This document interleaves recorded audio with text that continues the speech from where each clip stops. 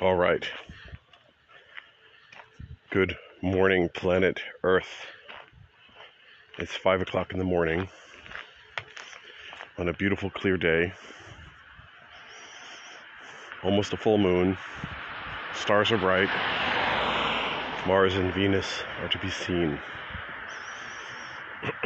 They form a line across the moon with Venus in the east and Mars in the west, so that you can actually navigate by them as well, which is pretty damn cool. And you can tell the time, because when the moon is straight above, it's 3 in the morning, as we know from yesterday. Yeah, and the moon's already past that.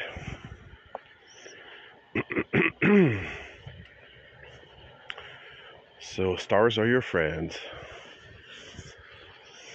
So people, I have been fighting with myself over what to say on this episode.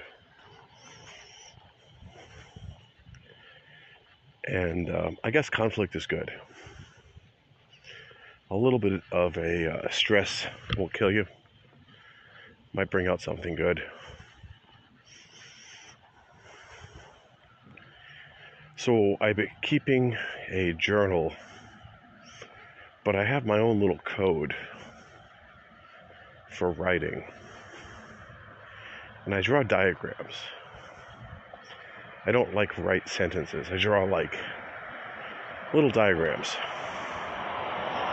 Basically words with lines between them. Connectives. And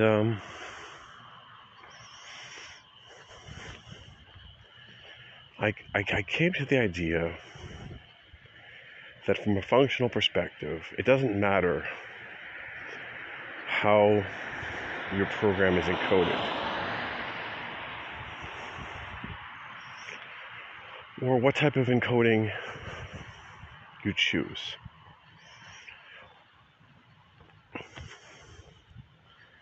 So basically, what I'm trying to say is that you have some program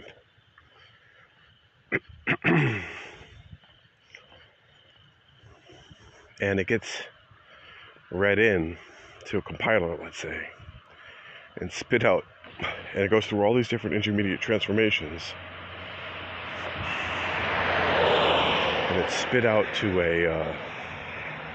another program, and then it's loaded back into memory. So it's going through all these different phases and steps.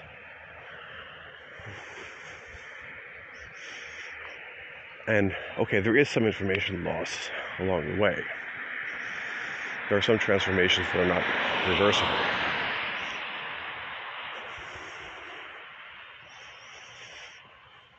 So not all the transformations, not all the representations contain all the information and can be reversed.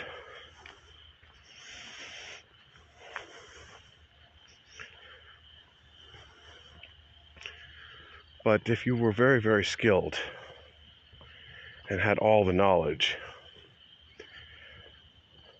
enough background knowledge, you could reverse those transformations.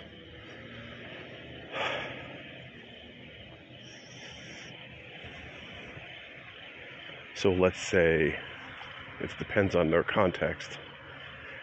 They become more dependent on external clues to do the reversal.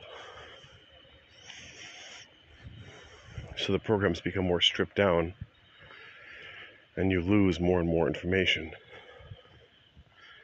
as you go. But not all that information is necessary for execution.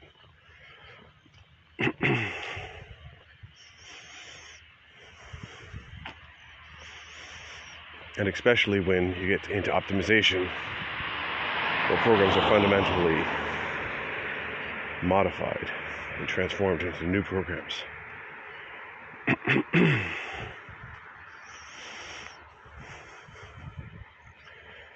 So, and I know you're all dreading to hear this.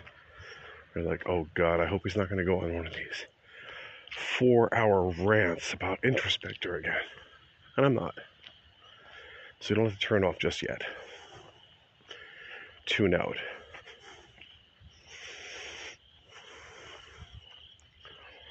But I wanted to kind of put these into words, some of these ideas. And what other place do I have to do?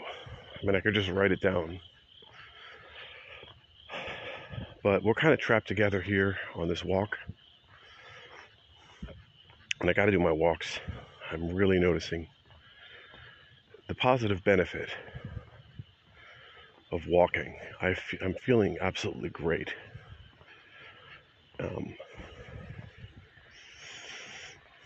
I've walked 1 million steps in the last 2 months. And my legs aren't rubbing together anymore. Can you imagine that? At one point on one of my walks, my legs were rubbing together and they literally rubbed the skin off.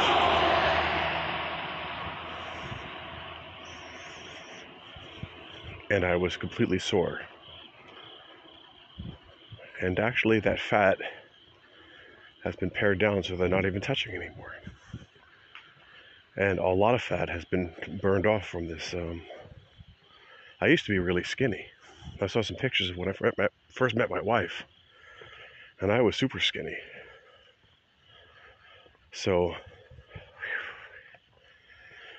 yeah, spare ribs and having, what is it called? A sympathy belly. When your wife gets pregnant and you start eating with her. Well, that took its toll, becoming a father. But I'm getting back into shape. And I'm also protecting my knees. Not jogging, not running, just walking. Carefully walking. As fast as I can go without overdoing it. Now, I just listened to Abs in a Six Pack, and we're scheduled today sometime to have a podcast with him. One of the guys. Pokemon on the go. So I'm waiting for his message, the bat signal. I'm going to try out the Clean Feed podcasting software or recording software.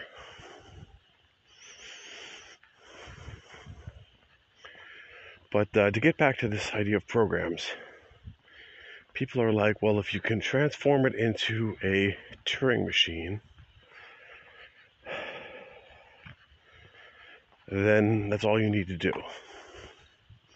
So they have some base representations, or if you transform it into a lambda function, or if you can encode it into a series of bits. So I've been listening to the guy who we did the Lex interview with, who doubted artificial intelligence. The guy who did all the NP complete stuff, Robert.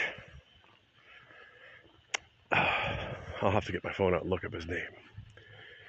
But I was listening to a lecture from 1993. He was going over all the NP complete stuff, and I can finally wrap my head around it after all these years. And it's like, let's represent a program or all the inputs to the program as a series of bits. And we want to know if it terminates or not. And this is like the halting problem. Or a decision problem.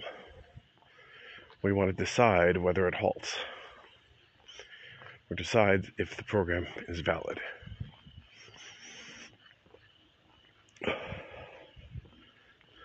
So I might lose a lot of my listeners, and we do have quite a few topics. But all of this is being recorded, and we will come back and revisit. One day, my friends, one day, we're going to reach the critical mass where I either get thrown in jail for the things I've said, or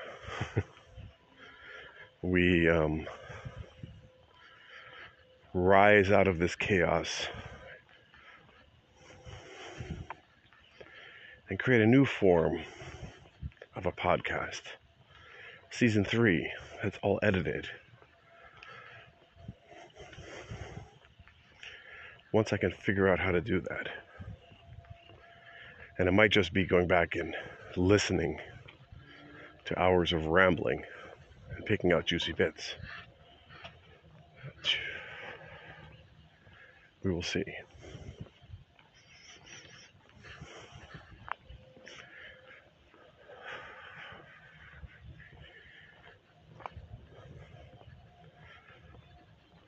Now,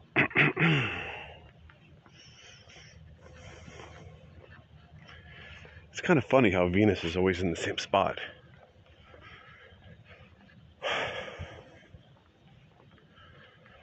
Or how they move around.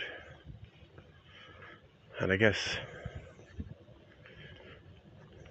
it's about the relative positions of the Earth and the stars and how long the years are and how fast they're spinning around the sun and what's their plane of orbit. All different types of variables.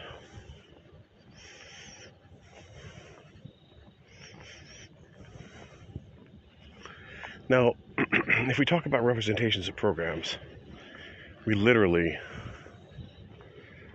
can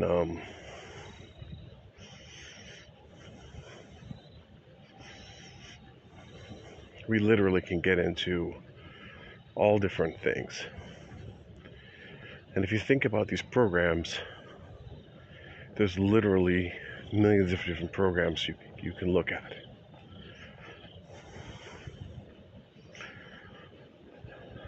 And, if we talk about these stars and talk about equations, it's like, well, yeah, let's calculate equations. Let's make a program that multiplies 2 together. 2 times 2 times 2, and keeps on going. It spits out the numbers. I mean, those are just simple little things. So there's a question of when you get from math into programming,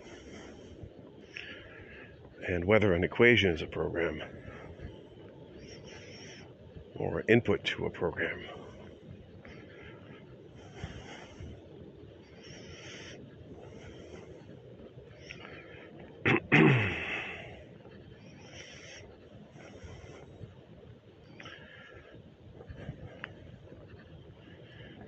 And then, how would you express an equation? Well, you have LaTeX, which is used to express all these different equations. And it itself could be considered some kind of programming language.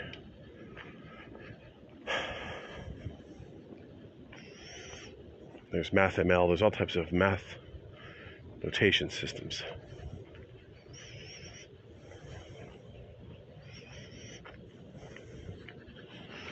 I never really got into that, but LaTeX is an interesting system if you never heard about it. Tech from Donald Knuth, the god of computer science, the man who created computer science and created all the books. I mean, that guy is the ultimate geek. He's like the geek's geek.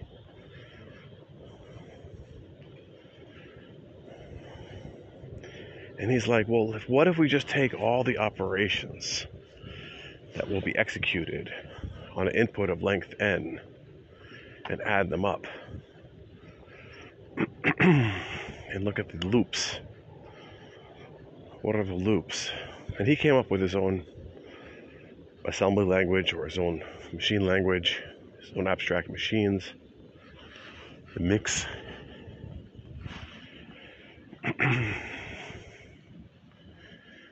And then he did program analysis in those assembly languages.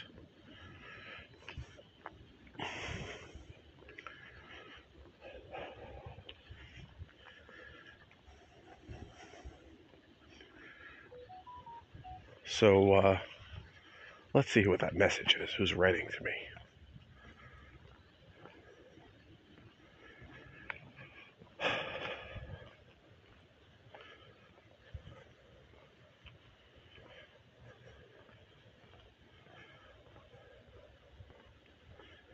All right.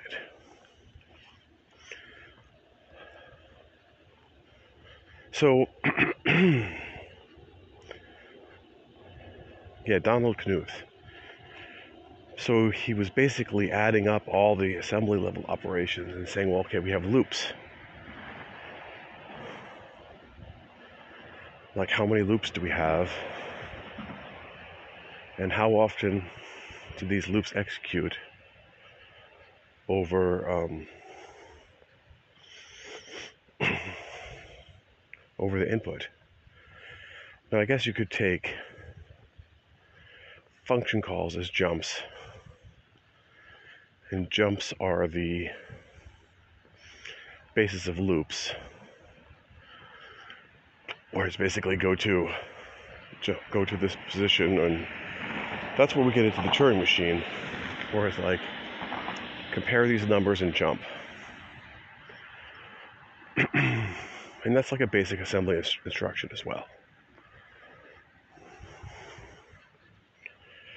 But going from a mathematical formula down to compare these instructions and jump, I mean, we're losing a lot of information.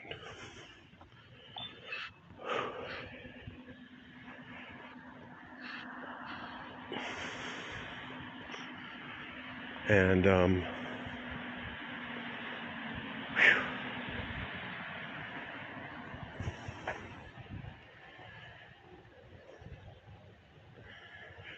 but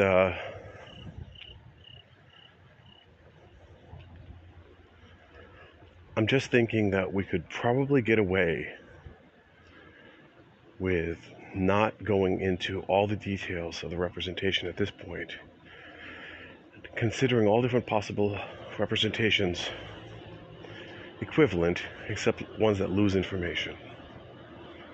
Like if you take a function call and turn it into a conditional jump,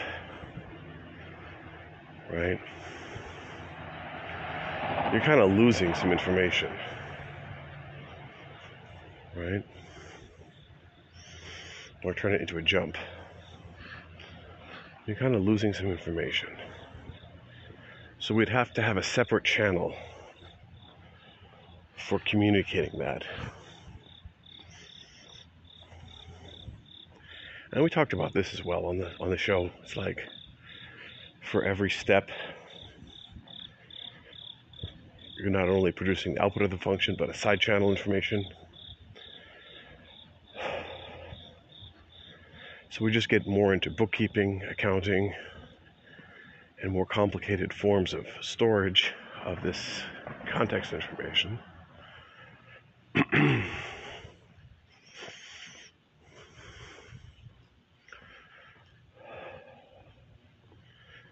And then functions to reverse those transformations.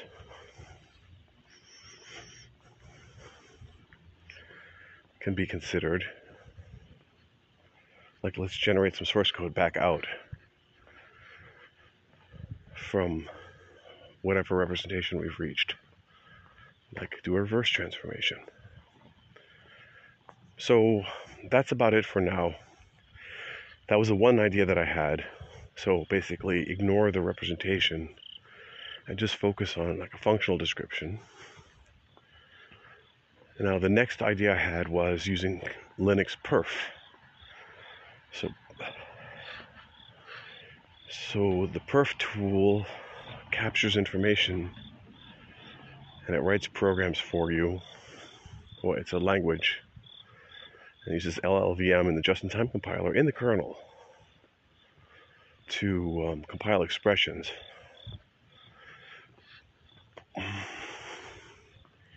And I was thinking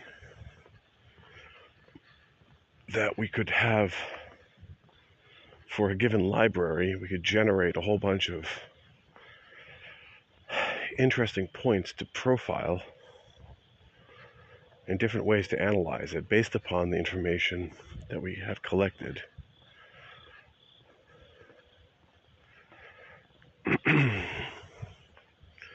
So we could actually create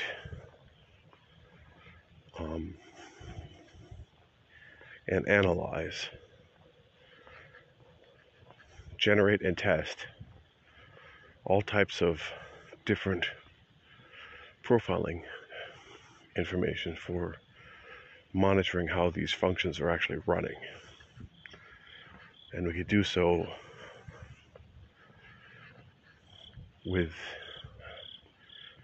while capturing where the data came from, like we talked about. So that's idea number 2, that we use perf, the perf tool in Linux, coupled with information from the compiler, to generate really fine-tuned frameworks, better frameworks for monitoring code.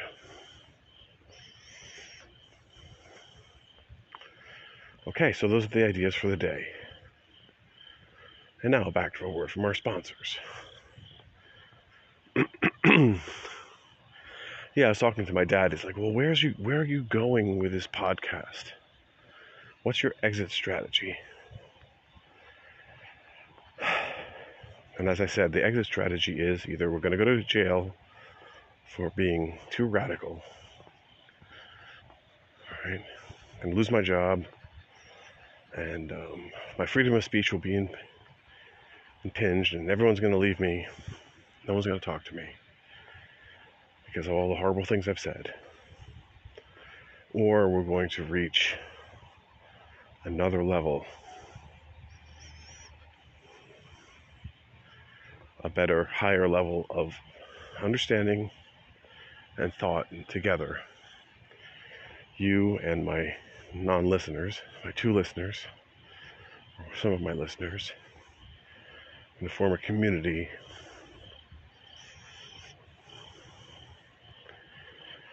So I guess I'm lacking consistency, but that's the whole idea of the stream of random. So I have a wide range of topics. I'm interested in random geeky things, and we go where our interest and curiosity takes us. And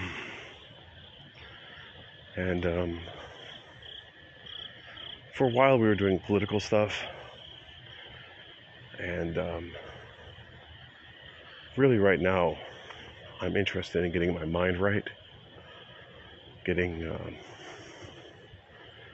filling in on the gaps in my learning. Even though I did study computer science, I didn't study it far enough as I should have. I didn't get all the way up to NP complete, and I never really understood all of the theoretical limits of computation. Let's see here.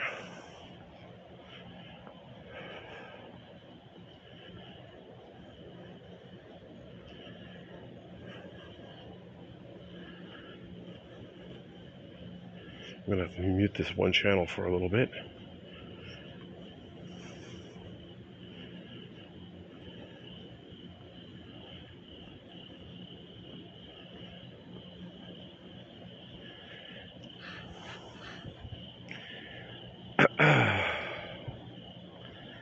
So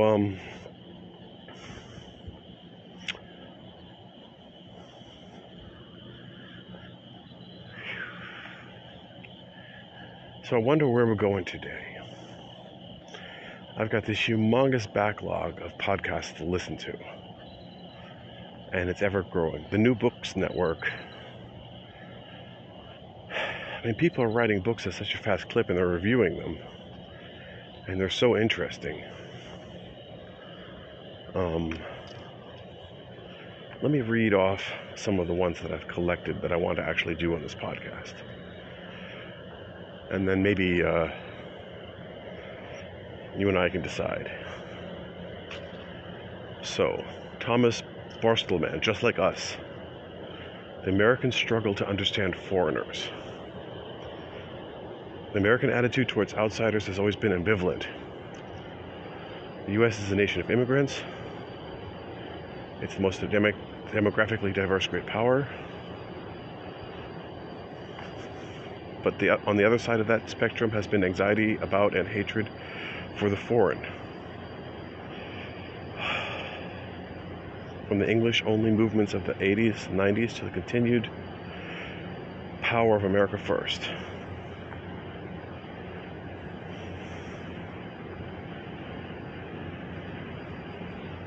I mean, this sounds interesting. We might learn more about America first. So that's the oldest one I have. Let's listen to some clips, and I can check this one off my list. All right, here we go, kids. Okay, well, good thing we got this out of the way. The first clip, and I think one of the only clips I'm going to have from this podcast, is on American exceptionalism. And he's basically saying that from a historian's point of view, you have to view the world separately as from a citizen. And exceptionalism is an ideological point of view to motivate citizenry, and not interesting from a historical point of view, which views America as being distinct and not exceptional. So really the question is, are you wearing the hat of a patriotic citizen, or are you wearing the hat of a historian, an alien, an outsider? And I guess a lot of times I feel that way myself, as seeing the world from the outside, that of an alien stranded on this planet. That's kind of how I feel most of the time. So, yeah, I'm going to play this clip, but the audio is extraordinarily bad, and I don't even want to spend time listening to it. I hope this podcast audio is much better than that. So, which is one of the reasons why I don't like doing remote calls. I'd rather record directly on the mic, even if it is while I'm walking. It should have provided higher fidelity than this stuff. So we're just going to have this one clip, and then we're going to move on to the next podcast and start cutting these down. Differences in how they've understood themselves over time. Yeah, Americans are... This question of comparison is really interesting to me, because exceptionalism, American exceptionalism, Dexter, that's an ideological construct. That's something that people use for cultural warfare these days. And so that's fine if they want to use it, although it's not fine, because it's rooted in profound ignorance, I guess is what I really should say. But it seems for historians, it's a red herring. It's not useful in any way, because it implies that there's a rule for social development of different societies and countries, and that you have to, and that everybody else is following that rule, that pattern, and that the U.S. stands outside of that and goes in a different direction. That's preposterous, because every society has its own distinctiveness. But you are right that the comparisons I try to offer there do sometimes show the United States as particularly far outside of the bell curve, or way down out on the edge of the bell curve, I suppose, in the distribution of characteristics of societies. It's a distinctive place. It's more distinctive than some others, which is not the same thing as being exceptional. And also, exceptionalism is about how you feel about the country. There's a lot of sentiment involved in that, and rooted in people's parents and people serving in wars, et cetera, all of which is terribly important for citizens, but not so much for historians, because we stand outside and put a different hat on to think about this stuff, and then we can go home and feel about it how we want to in our citizens' lives. But so historically, the comparative part really interests me, because most of the writing about American history, and I would assume most of the writing about all nations' histories. Okay, let's look at the next podcast. So next up is David Livingstone Smith on inhumanity, the dehumanization, and how to resist it. It says the phenomena of dehumanization is associated with atrocities such as the 94 genocide in Rwanda and the Holocaust in World War II. In these and other cases, people are described in ways that imply they are less than fully human, as a prelude to committing extreme forms of violence against them. And he analyzes what dehumanization is, why we're prone to it, how we can resist it.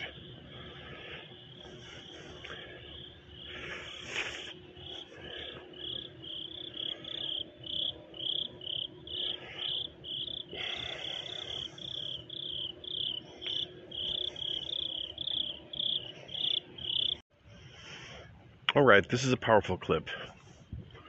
And he talks about how can we resist dehumanization.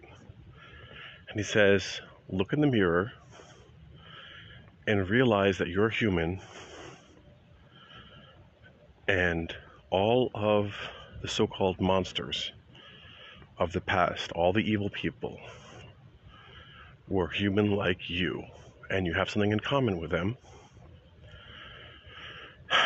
and that we come from a history of violence, and it can happen again, and that the people in power come to power wanting to cause us to dehumanize the other group.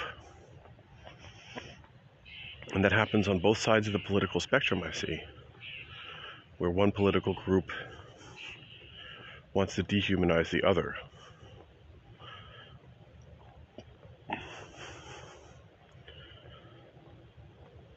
So he has some very powerful statements, and he gives you a lot to think about. And I think this is a great clip that summarizes what he's saying. And we're going to play that, and then we're going to move on to the next podcast because we have so many to go through. And I'll put the links in the show notes so you can listen to them in entirety as we go. But I think we're getting a taste. Plus, this guy's audio is great, by the way. But I don't want to clip the whole thing because we got to keep moving here. Able to. So I think we need to look more to the future and look to the young people. Now, in my view, there are several factors we need to, as I put it in the subtitle of the book, resist dehumanization. And one is to understand we're all vulnerable to it. That is, there are psychological weaknesses in all of us that allow people in positions of authority, political authority or religious authority or scientific authority, to manipulate us and to get us to think about others in this sort of way, and to sort of override what I believe is our natural tendency to think of all others as the same kind as us, as human beings. We're highly social animals. This is built into us. You look into another person's face and automatically you see human. So it takes a lot of pressure to override that. But propagandists are often very skilled at using techniques to do that. In the book and in other of my writings and talks I've given, I talk a lot about this psychoanalyst, Roger Monicarl, who went to Germany in 1932 and listened to Hitler and Goebbels and sort of extracted a formula of political persuasion on that basis, which he published in 1941. I think it's utterly brilliant and really, really helps us see what these people do. But for the moment, I'm not concentrating. For the moment, I'm concentrating at us. So self-knowledge really helps. And part of that self-knowledge is understanding what it is in us that is receptive to that sort of propaganda. And part of it is acknowledging that we're all capable of it. Because the tendency, of course, is to do the opposite. The tendency, like people would say, well, if I were living in Germany in 1938, I wouldn't. Yeah, sure. That's very few people are capable of that. That's very, very important. And part of the importance, and a lot of people get upset when I say this, is to understand that there aren't any monsters. Monsters are fictional. Stalin was not a monster. He was a human being who did terrible things. Hitler wasn't a monster. Goebbels wasn't a monster. They're all human beings. And that's very important because our attitude towards them should be to look in the mirror that they hold up to us what we're capable of. Okay, so that's a big part, the self-knowledge bit, and a kind of humility, a kind of acceptance of what the terrible things that we're capable of just as human beings when placed in certain situations. Another is a proper understanding of history. Nations are born in violence. That's how it is. And everyone in the world has been unjust to others and has blood on their hands. I think it's very important for all nations to hang out their dirty laundry and to teach history to young people in a way that doesn't minimize this. And for the simple, well, one reason is truth is important. But another reason is if you recognize that we, whoever we is, have done it in the past, you recognize we're capable of doing it again. And that encourages a kind of vigilance, right? We mustn't let it happen again. But just saying, oh, we can't let it happen again, those are empty words. Unless we take the steps, we acquire the knowledge, we implement the educational policies that are likely to minimize the likelihood. That's all inside. But there's also outside. And that's having institutions that protect us as much as any institution can, because any institution can be subverted. You know, right now in the United States, we have the Constitution. Yeah, right. The Weimar people fought that too.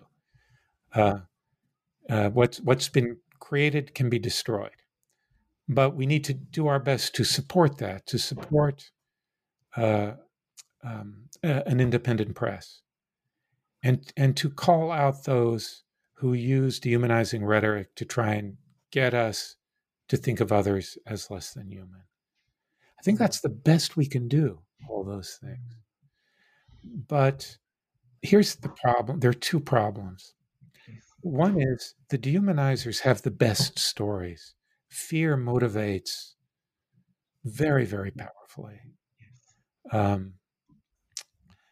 So it's an unequal contest.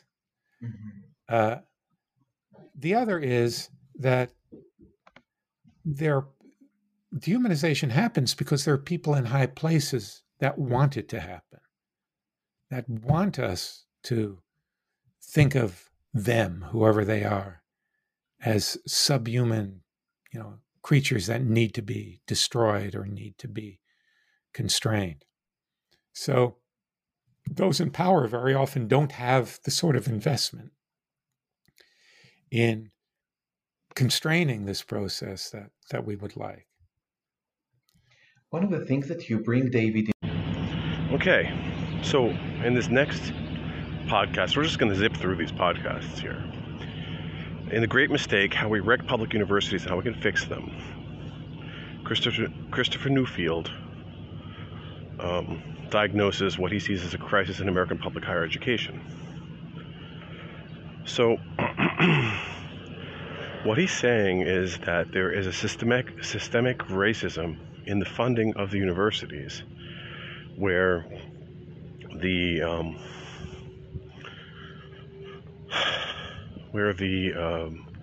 amount of money per student is going down the more non-white students are in the school, so that as soon as the school's diversified, the funding went down with it.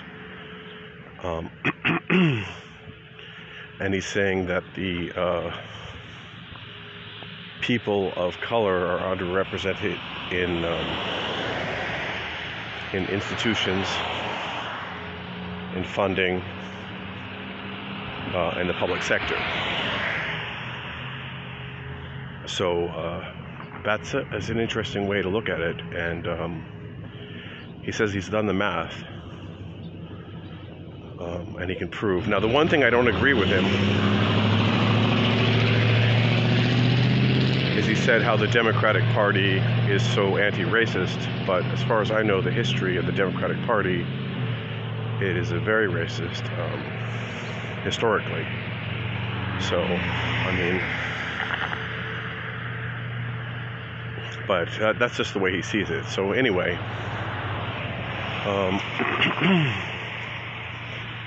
we're going to see if we can find another juicy clip from this one and then go on to the next podcast. to compare? So obviously the New Deal state brought many benefits with it, but how do you see how would you compare the heyday of the public university with what's going on now in terms of the question of diversity? Have universities become more diverse or less diverse in this way? Well, racially, they become more diverse, and I think that that's the crux of the issue. I think that public choice theory and other forms of conservatism are deeply connected to white supremacism. And whether it's explicit or implicit, and whether it's the strong version or the weak version, hardcore, softcore, there's a strong correlation between the willingness of the majority, the white majority, to spend public money on public services and the whiteness of those public services. So that the most important thing that happened from the 90s on was the racial diversification of the student body, and particularly in public universities. And it's I actually did the calculation for the University of California in this state, which is considered very progressive and very sort of not only diverse but also kind of anti-racist in the on the level of its political leadership. The Democratic Party, which controls the state, is very interested in access and inclusion as the main thing that higher education should do. And yet, when you look at how the state actually spends its money, what you see is a direct correlation between the decline of per capita funding for the University of California and the share of the undergraduate population that is white. It's a lockstep relationship. I was actually quite surprised when I graphed it out. So I think that, the diversity and cheapness, the more that your population is students of color, the less interested the white majority is in paying and helping to pay for that. And it's what people are talking about now, sort of post George Floyd, as systemic racism. So it independently of whether anybody intended it, which nobody really did, we got it. And I'm not trying to go back to the Golden Age University, which was too white and too kind of intellectually confined in various ways, and among other things. What I would like to see is an investment per capita for a minority majority student body that is at least as good as what we did when we had a white majority student body. For me, it's just a question of equity and racial equity in particular.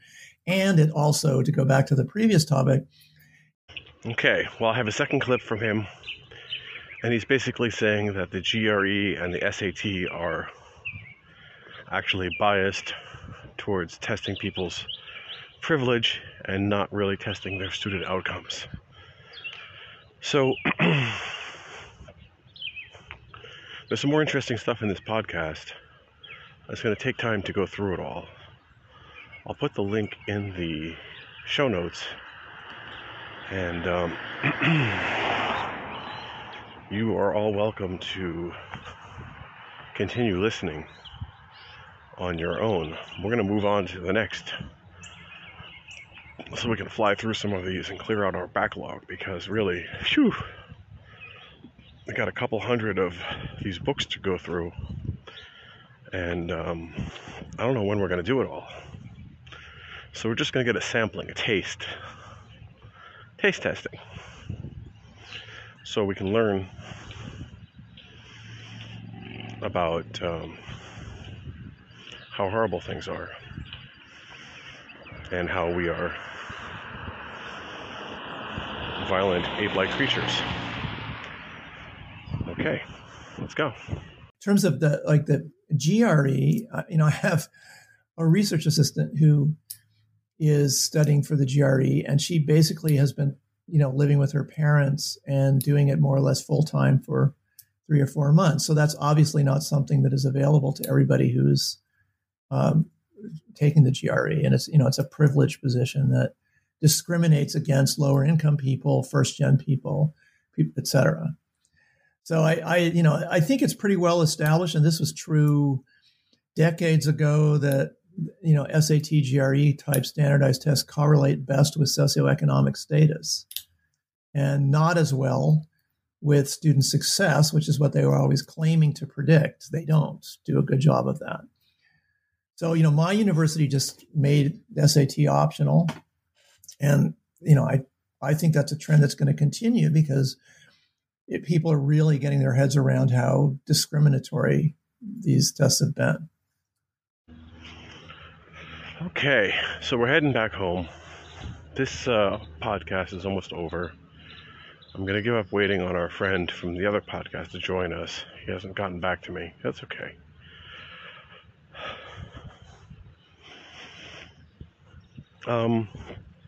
So I have been thinking about proofs, algorithms, and audibility. And I think we can introduce the concept of a function and say if we have a pure function that transforms something from one form to the other, and it always does that, and we always know when to apply it, that we do not need to store an exact record of that, of all the steps, for the very simple reason that it could introduce a huge amount of data to calculate things, and that we might get into the situation where our memory is just exploding, because we also have to optimize this whole thing for memory and runtime. So we got to find a balance between data gathering, audibility, proof of accuracy, and usefulness.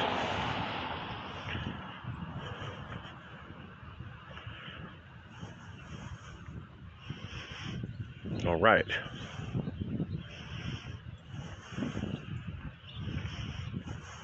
Oh, well, since we're on the stream of random and you're actually still listening, I'm going to just tell you some more stuff that you might not be interested in.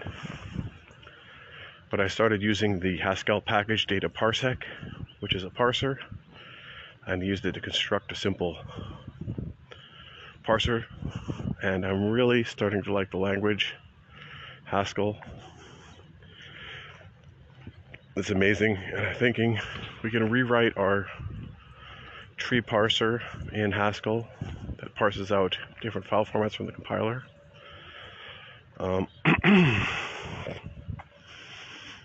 Yeah. And I'm looking forward to all that. And I think it's possible to reverse the source code of what emits the parser. We can reverse that and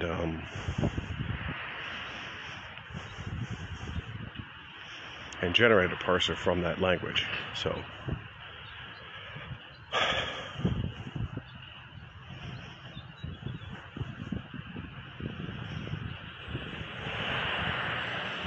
and then I have other ideas. It's like, can we compile a file on its own and accept undefineds and define them automatically on how they're used?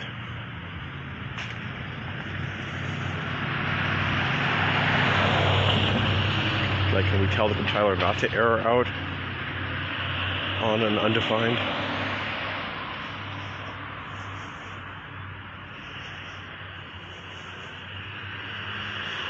Or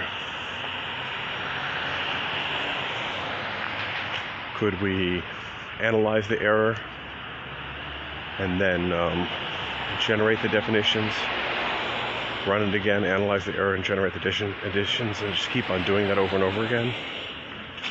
Is that effective? Just some ideas. Anyway, we're going to wrap this one up. And I hope you guys have a great day, my no listeners. We're going to keep on plodding along here. with no exit strategy and no hope. All right.